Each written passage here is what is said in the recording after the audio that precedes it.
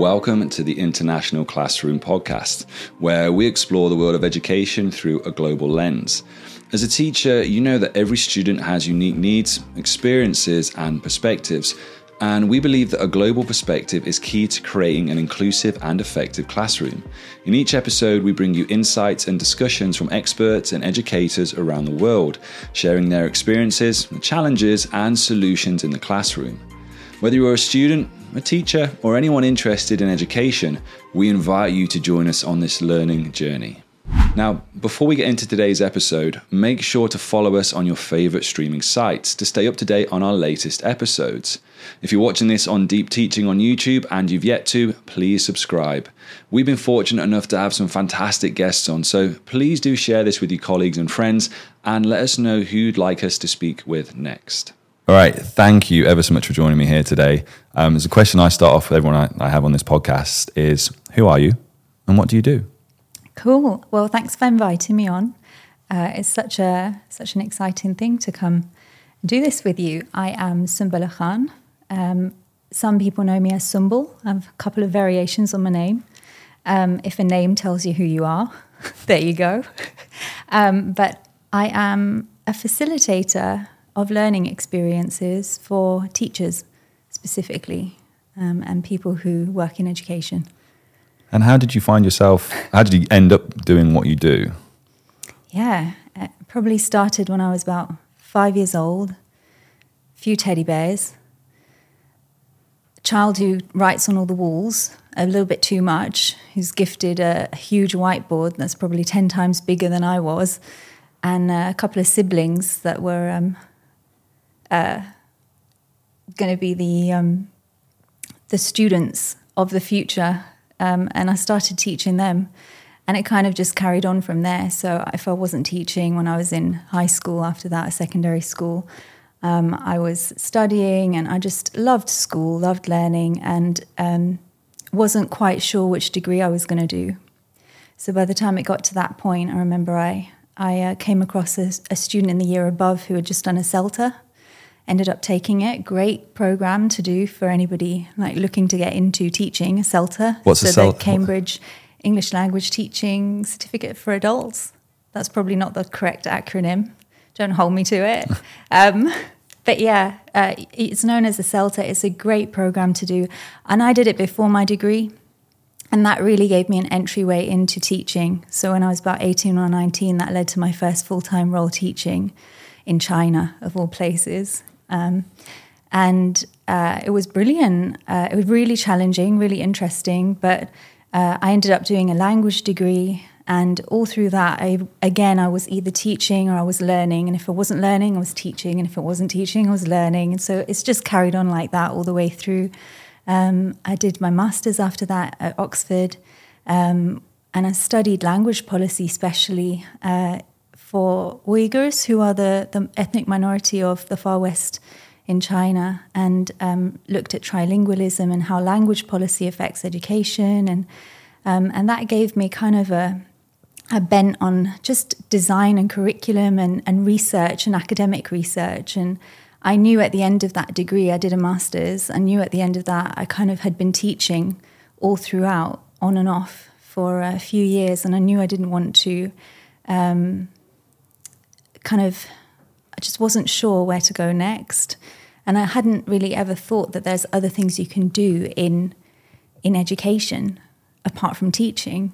And I remember finding out about professional development and training. And yeah, how did I find out about that? I think after my master's, not just professional development, but publishing specifically. So I came into publishing right after my master's for Oxford University Press, who hired me into the regional offices in Dubai. And from there, I started working with teachers in more of a consultative or advisory capacity. And I remember, because it was my first role after graduating, I remember lots of different people saying to me, you really, you've got a lot of teaching experience, get some sales experience, get some other varied skills. And I remember a lot of people telling me that sales was a great role, like an entry role, to just get a few basic skills down in your career. And it really was, like, since that role really, really helped in so many ways, especially with personal development. Learned a lot that year. But yeah, all of that led me to, like, in sales, I think you will find out eventually that you have to be a bit of a teacher in sales. You're convincing, you're influencing, you're listening, you're wanting to make sure that people make the right decisions for them. If you're doing it with heart, you really want to make sure that people are benefiting from what you're trying to give them or sell to them. And because it was based in education, that really opened up my presentation skills and set me into the course of kind of looking at training and facilitation. And yeah, it was from there that I really got into facilitation specifically, because speaking to huge audiences, it was a completely different ballgame from teaching students. Completely different. Same in some regards, Yep. but whole new world. Yeah, whole new world. Yeah, and so ever since then, I decided around that period that facilitation was the key skill. You know, at some point in your career, you kind of decide which skills you're going to do and which you're going to really get really good at. And facilitation was at the top of my list.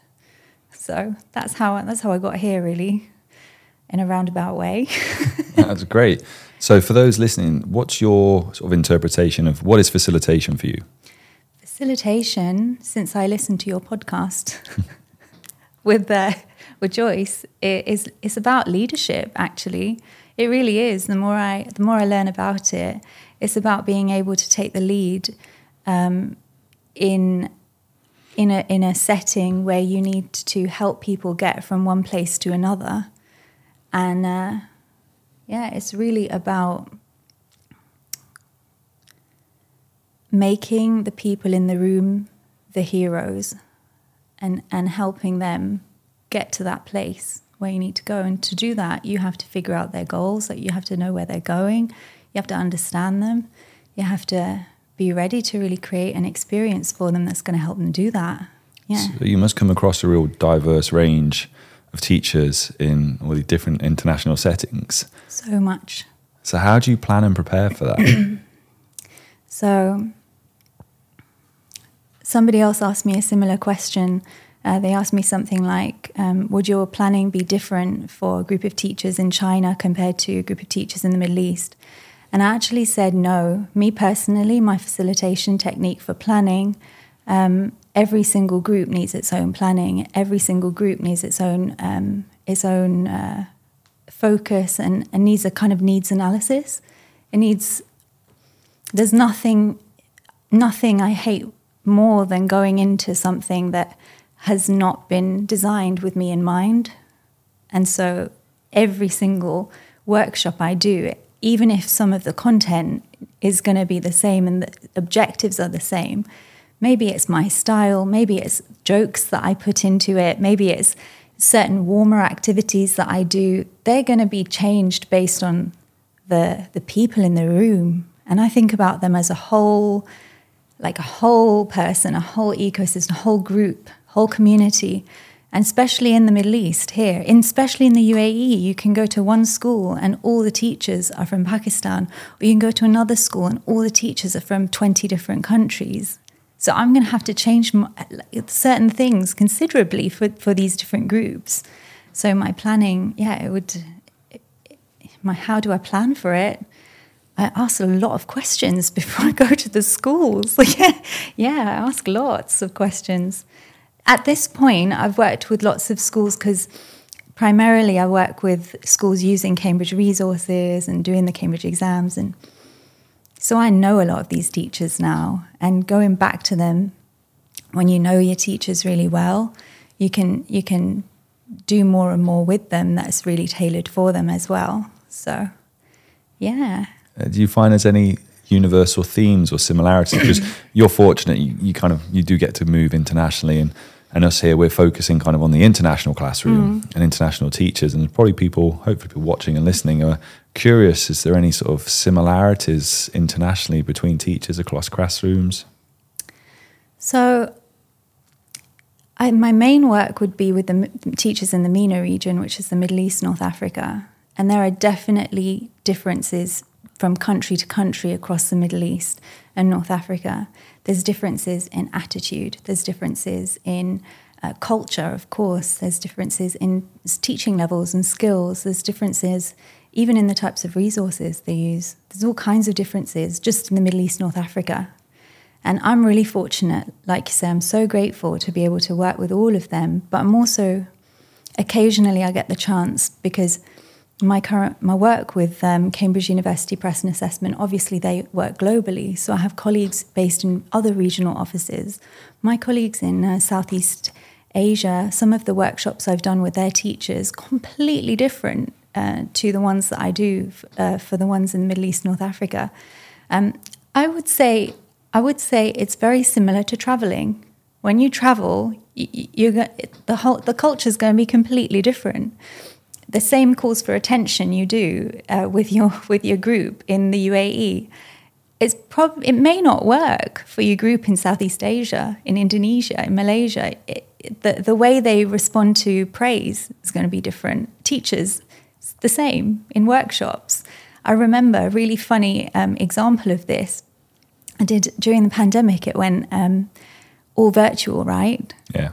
So it's really funny. I was doing a workshop for Southeast Asia. I can't remember the country, and I jumped on, and it was going well. And then I started to see like the words clap, clap, clap, clap, clap, clap, clap written out in the chat box. Okay. Like written out, and I was like, I'll be doing a round of applause in the chat box with the word clap. and they were, and that was the whole culture. But that's a really good example of the differences, like tiny little details that you'll get in differences between teachers working in different contexts. And if you imagine that's with teachers, how different the student vibe is going to be when you go into the classroom. So culturally it's just very different. I would say the needs are very similar. Like everybody wants to learn. It doesn't matter if I'm training in Southeast Asia with teachers there or in the Middle East. They all want practical tips. They all want to get better. They all want it to be easier. More than anything, they want it to be easier, to be fun. Like they don't want to be, they want to be the cool teachers, all of them. They, the ones who really have these like amazing lessons that students want to come back to. That's the same across all the teachers I work with. They all want that. So the Cambridge, they've got some fantastic resources to make your life easier then. They do. Like for me, I think the power of a book is huge. So for me, it's one of the reasons I started working and publishing, because remember I said I'd worked in China, and I was a new teacher then, and my saving grace was the book. As a new teacher, that was I was so glad I had a book, and I think it was Cambridge. It was one of the ELT books.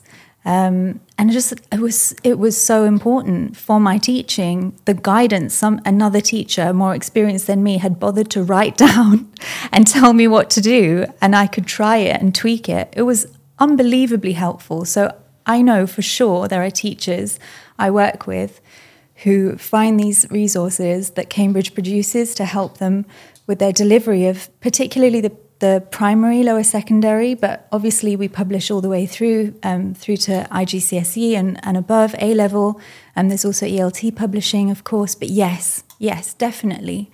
And you'll know how important the book is, having written one recently. Yeah. I know how hard it is to write one, that's for sure. Yeah. There's a lot of teachers out there that that want to, I think, and are doing it. But you realise, and mine I had fantastic support, 10 months. Yeah. 10 months to put together a series for a year group. So it's time consuming. And then there's the other side of it, the sales side that you talk about. And for me, obviously someone who works in the classroom, I'm not cynical per se, but it has to have value. Yes. It has to be practical. Yeah. And I imagine, and then my next question for you then is the evolution of that. Because we get it in terms of people like physical books. I like digital.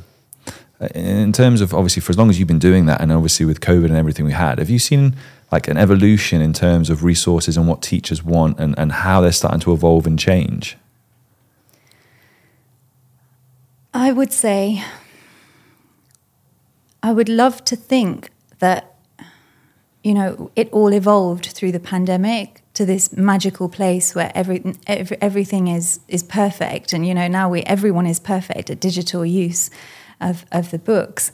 What has changed is that digital is now a must in everything that I see coming out of publishers, whether it's Cambridge or anyone else. Everyone is publishing a print and digital. Cambridge have done something really wonderful, I think, which is make it mandatory that in the international education publishing, at least all the books have a code inside them that gives access to the digital, and some will separate that out. So your book will be your book, and then you get your digital separately. But I just think it was such a great move to make it a bundle for that. And to your question about what's changed, actually, I call me old-fashioned, but I think people are always going to need a print book. I don't know to what extent. I don't know how, you know, whether it's going to be every single student. What I do know is that in the Middle East, North Africa at least, books are really important for a majority of the schools and a majority of the parents, especially parents who maybe don't speak English as their first language, and that they know that this is important for their children, and they need a book as much as the learners do. Yeah. In fact, maybe some cases it's more for the parents in some cases than it is for the learner. And so I think books are going to still be very, very valuable and important for quite a large demographic of people, of parents and teachers and learners in this whole shift to improve. But definitely digital has really increased. I think teachers are a lot more savvy than before, a lot more easy about teaching digitally, about using tools. They're more open to workshops online, and they can tell the difference between a good workshop and a bad workshop. They can tell all the difference between the format of a workshop. They know how to ask the details, like, are we going to be on video? Are we going to be on audio? Are you going to expect us to write in the chat box? They know how to ask the right questions to gauge how much level of engagement they need, like what their setup needs to be at home. And I think this was not really defined pre-pandemic, and now they're quite savvy about it. So what's a good online workshop look like? Oh, it's a constant work in progress is what it looks like for me. Constant work in progress. I'm still working on this piece where I try to get every single person in the chat box at least once to engage, and that's been really, really hard for me to make sure I include everyone. That's really hard. A really good workshop is where the facilitator tries to do that and gets at least everyone on the call at least once to do something. And I don't really mind what it is. I don't mind how small the action is. But when you're online and you can't see your participants, small wins. Yeah. I'm going for small wins. I'm like, sometimes I would just put the objective with a measure of success right at the beginning, and I'd be like, this is all I want from you at the beginning. I just want to get you out and get your eyes on this workshop because I can't see them. Yeah. Do you find then, what do you find easier?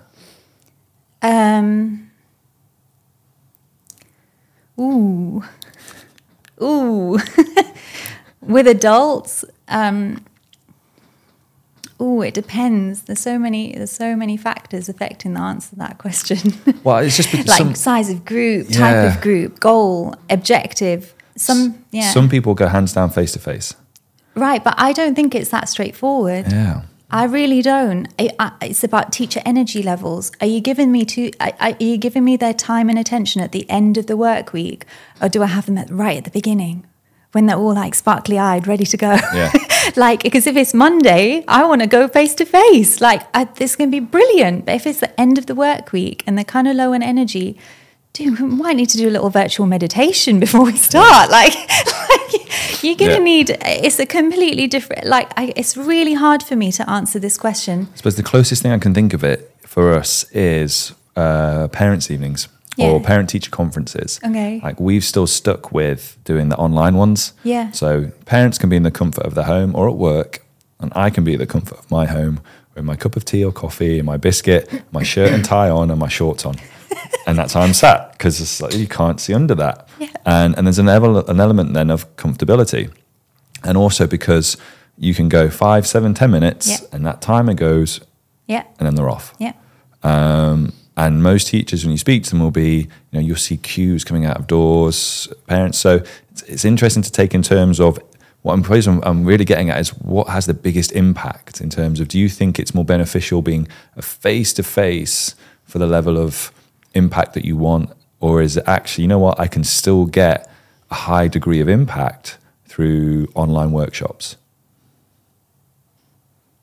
Like I said, I think there's a lot of factors affecting it, and I really don't like being someone who says, hands down, always face-to-face. I won't do it. Jack of all trades. Yeah, no, I won't do it. I can't do it to people because I know myself there are certain things, for me personally, I prefer online, like you were saying, like a parent-teacher meeting. Probably online would be much better for everyone. Yeah. Like a mediated meeting where you need to have like different parties involved.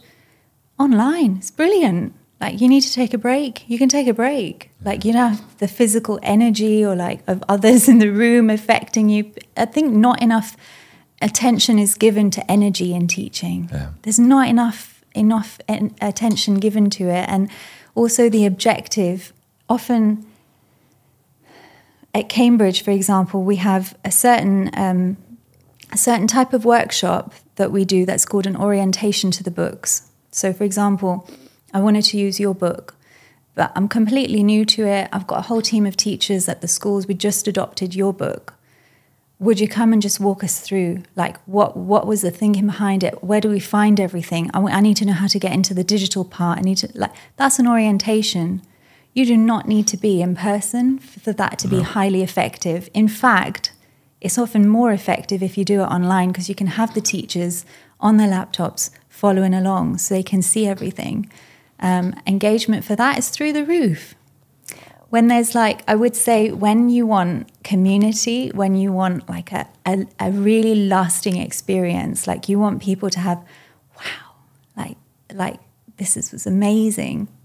When I want teachers to feel like a student again, when I want them to have a sparkly-eyed moment where they've maybe shared something they know with another teacher, I would say I prefer in person for that type of experience. So it's about the objective, the experience, what's the goal of, what's the purpose. I just like things to be really efficient. Like I like us to know what we're doing and know how we're going to use this time, and then make sure we have optimized it for efficiency, taking into account everything, the energy, the objective, the goal. Like what are we doing here?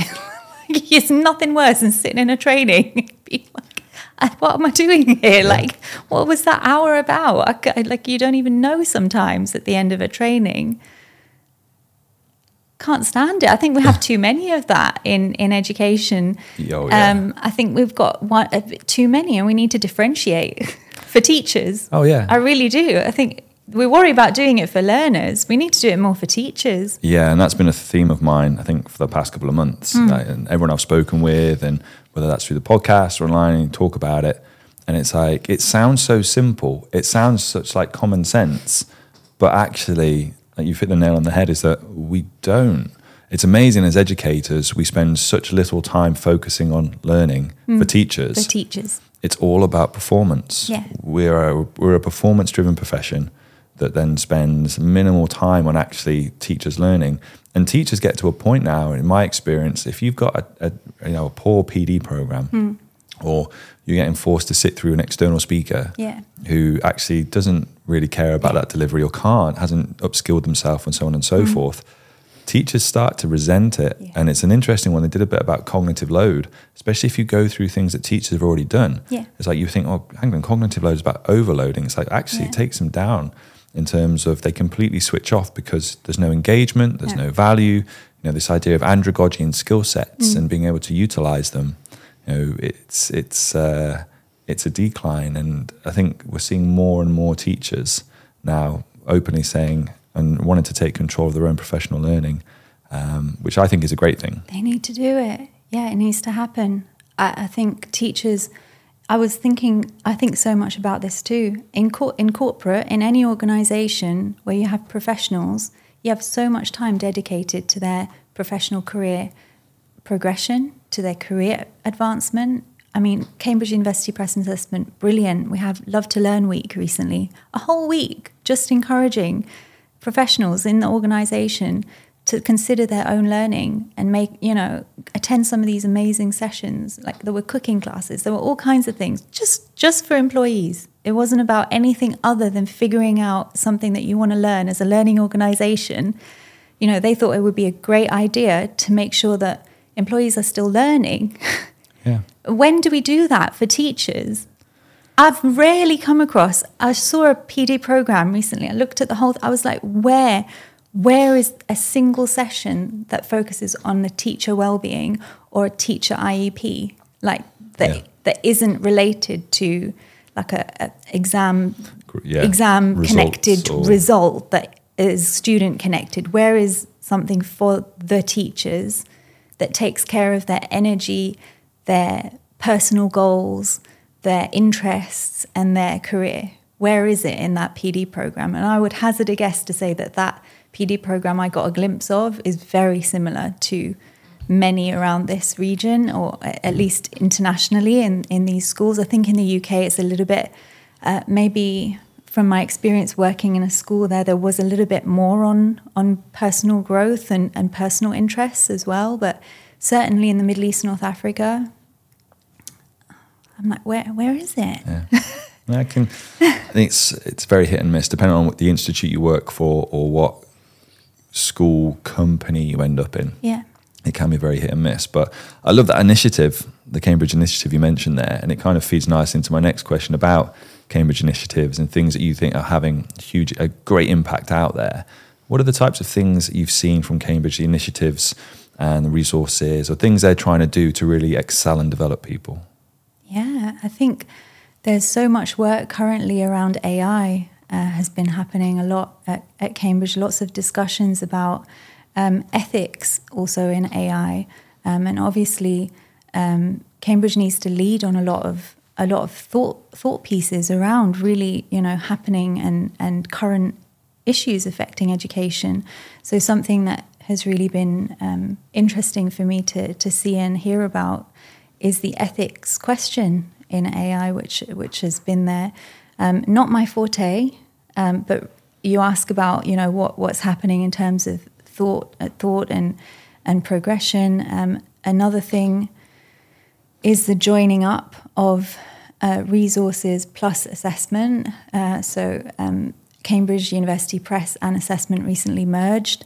That has been another step towards really a holistic approach to serving schools and helping advance education and learning outcomes for students as well. Because I think when you have an assessment goal, it's only natural that and Cambridge is great for this, is filled with people who are just so passionate about making the tools and making materials and training programs that will help teachers to really deliver on those goals and create great learning experiences for in the classrooms. So, yeah, I hope that's answered it. It has. It's kind of gets me thinking then, is that then going to change professional learning? Do you think those things are going to impact not just the how, but the what teachers need professional learning on? Absolutely. I think whenever you go through any kind of merger, you're looking at huge opportunities to bring the best of what all of these incredible, achievements in resources and materials are with all of these amazing and the amazing work you've done with assessment. And when you bring those two together, there's so much opportunity for pulling back all these ideas from both elements. And it's really interesting to be a part of that when it's still in transition and going that way. But yeah,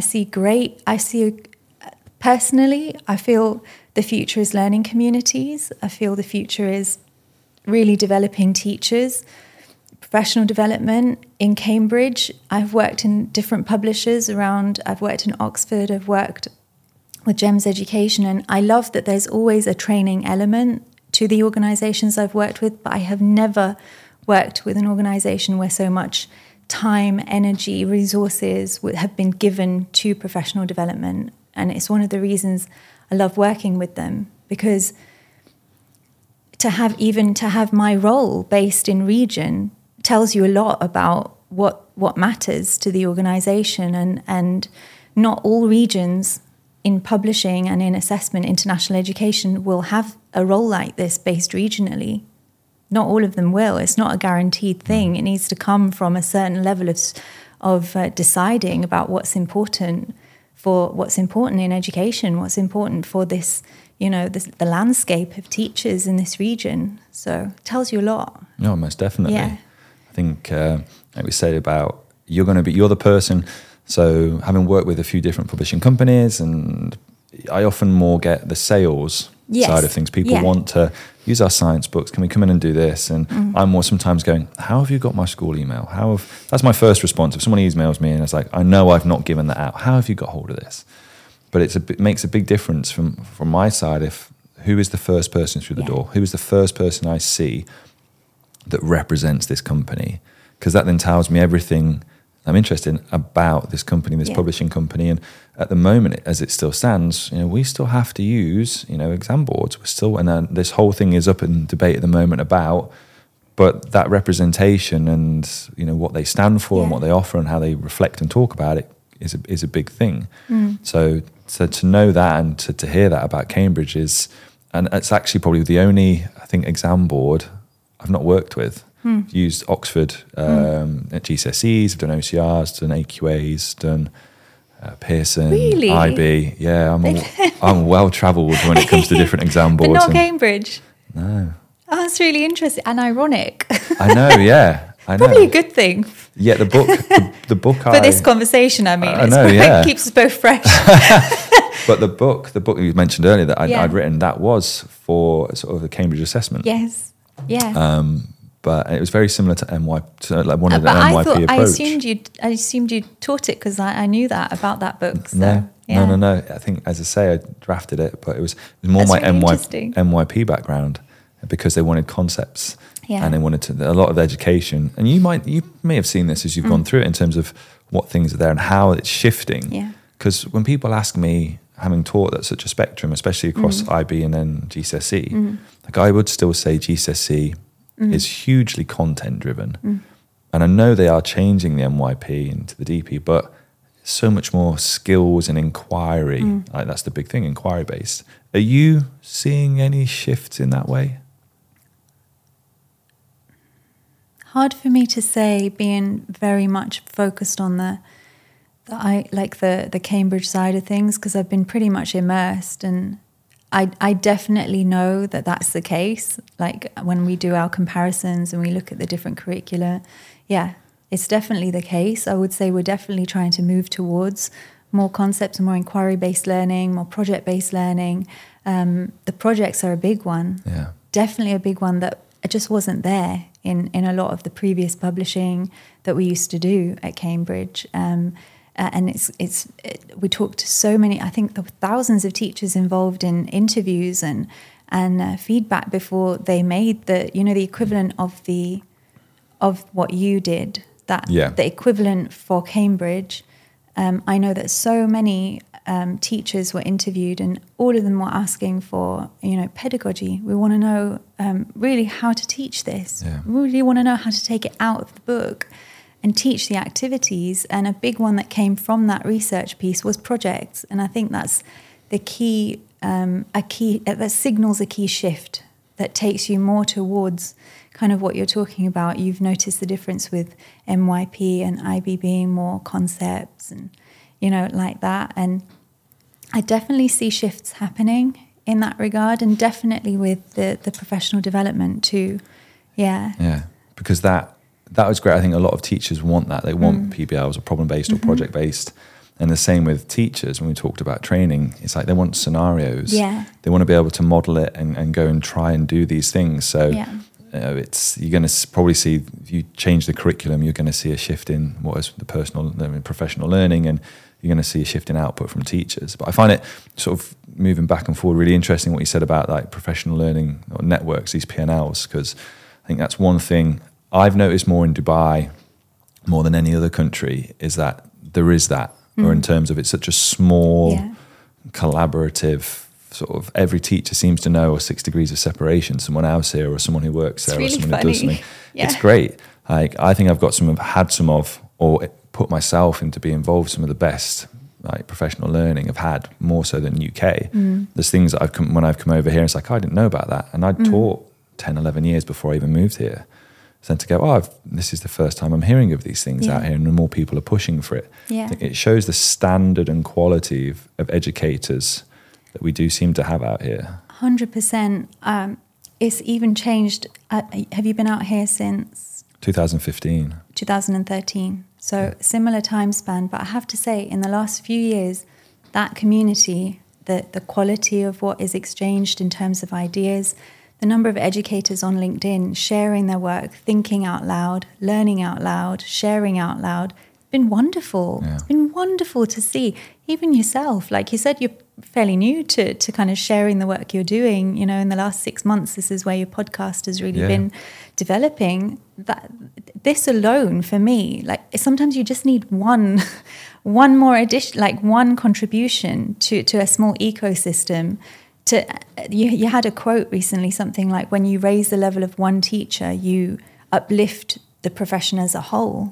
You said something like this. It may have been me. I'll find it. It was you definitely can find you. It, yeah. It was definitely you, because I wrote it down, and it was about training. I'm sure of it. And that's what's happening here. I think as we've got these really highly skilled teachers joining the international teaching community in this region, and in the UAE specifically, it's so exciting. Like the stuff I've learned in the last 2-3 years, especially since the pandemic, I think when I first arrived, the training needs were very different. And talking about schools that maybe weren't at the top tier of having access to, they're not the socioeconomic, the high income schools. The schools that I work with the most are those mid to low socioeconomic ones that really, like, you have teachers there who have not necessarily done a teaching degree. There's a great demographic in this country alone, but also in our region, of teachers like this who pivot into teaching because the cost of living is high here. The family needs are high. The students, the children need to be in school, and the parents need to be working. And for mums particularly to go in and teach, it's a really convenient job to have. And with that, you have kind of like a twofold. You have therefore got teachers who are maybe not that experienced, or they have amazing knowledge of business administration, or they've got an MBA, but they haven't taught in a school before, and they need like almost the basics need to be there. So when you ask me like how's it changing, and what do you see as the needs, it's very different from group to group, from school type to school type. That type that case study, like a snippet there, is quite a large group in our region, in the MENA region, in the UAE, and it's getting better. It's getting better and better, because these are teachers who, like, I feel like I've grown with many of them. Many of the teachers that I met when I first arrived, I'm still in touch with, and we continue to grow and learn together. And like, you just pick up these characters along the way, don't you? And you just it's like a learning community. It really is. It's been brilliant. Yeah. So what strategies, let's say, you're in these schools and you've got sort of relatively new teachers coming in, and they're coming to you and it's like, Sumbella, what would you recommend? What should I be doing to grow and develop as a teacher? What would you recommend to them? A book. Love a book. And I'm sorry, you need, if you haven't taught before, remember I said when I first started teaching, I just got my qualification, but the thing that saved me the most was having a book, like to give me guidance. I didn't have anybody in China with me at that time. I was really fresh in the country. I was fresh to teaching. And the thing that helped me the most was somebody, this author, had taken the time and the trouble to write down things, activities, ideas to start with, and a little heads up. You might have students who like this, you might have them that, and here's what you do. And it was just like a little roadmap. So for a new teacher just joining, that's what I'd say. Get yourself a good guideline. Like, this is what you're going to need. Pick one well. There's loads of people in our industry, in the UAE even, who can help advise on that, and get that down. And in that, look for quality of instruction. So look for someone who has written this book with a heart for PD and professional development, who has taken the time to say, hey, while you're teaching this unit, here's something you can work on with your professional development. That'll be good. And that's in our books. And that's why I love it. I love it. No, you asked me what would I do if I was a new teacher. I would get a book like that, because I need to simultaneously teach, but I also need an idea for how to develop myself. So that's what I would do. And then I would connect with, get your favorite trainers down. So for me, I know who my favorite trainers are. I go to all of their sessions, even if it's a topic that I know about already.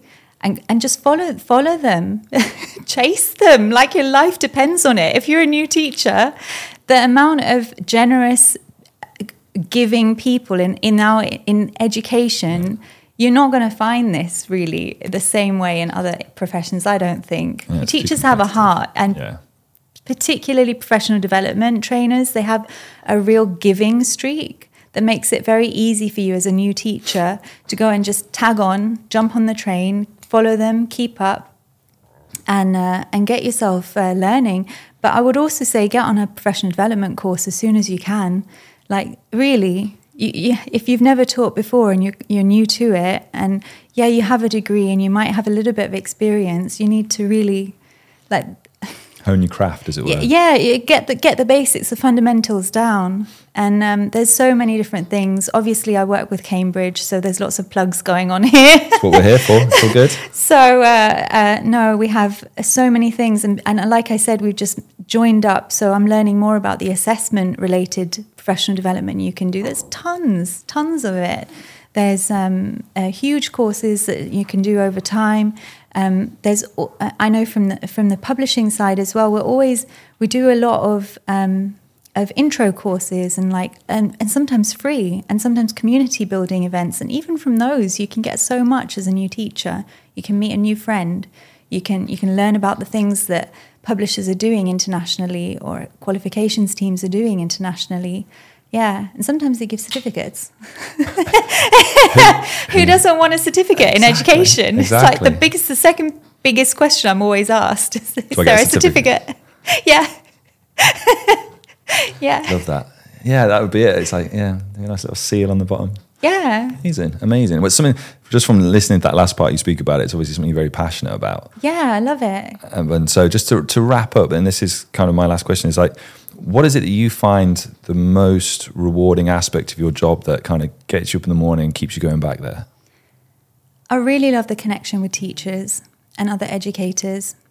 So as a person who loves learning, that is a shared love with other teachers. And I pretty much know I'm going to be around people who also love learning when I'm working with teachers.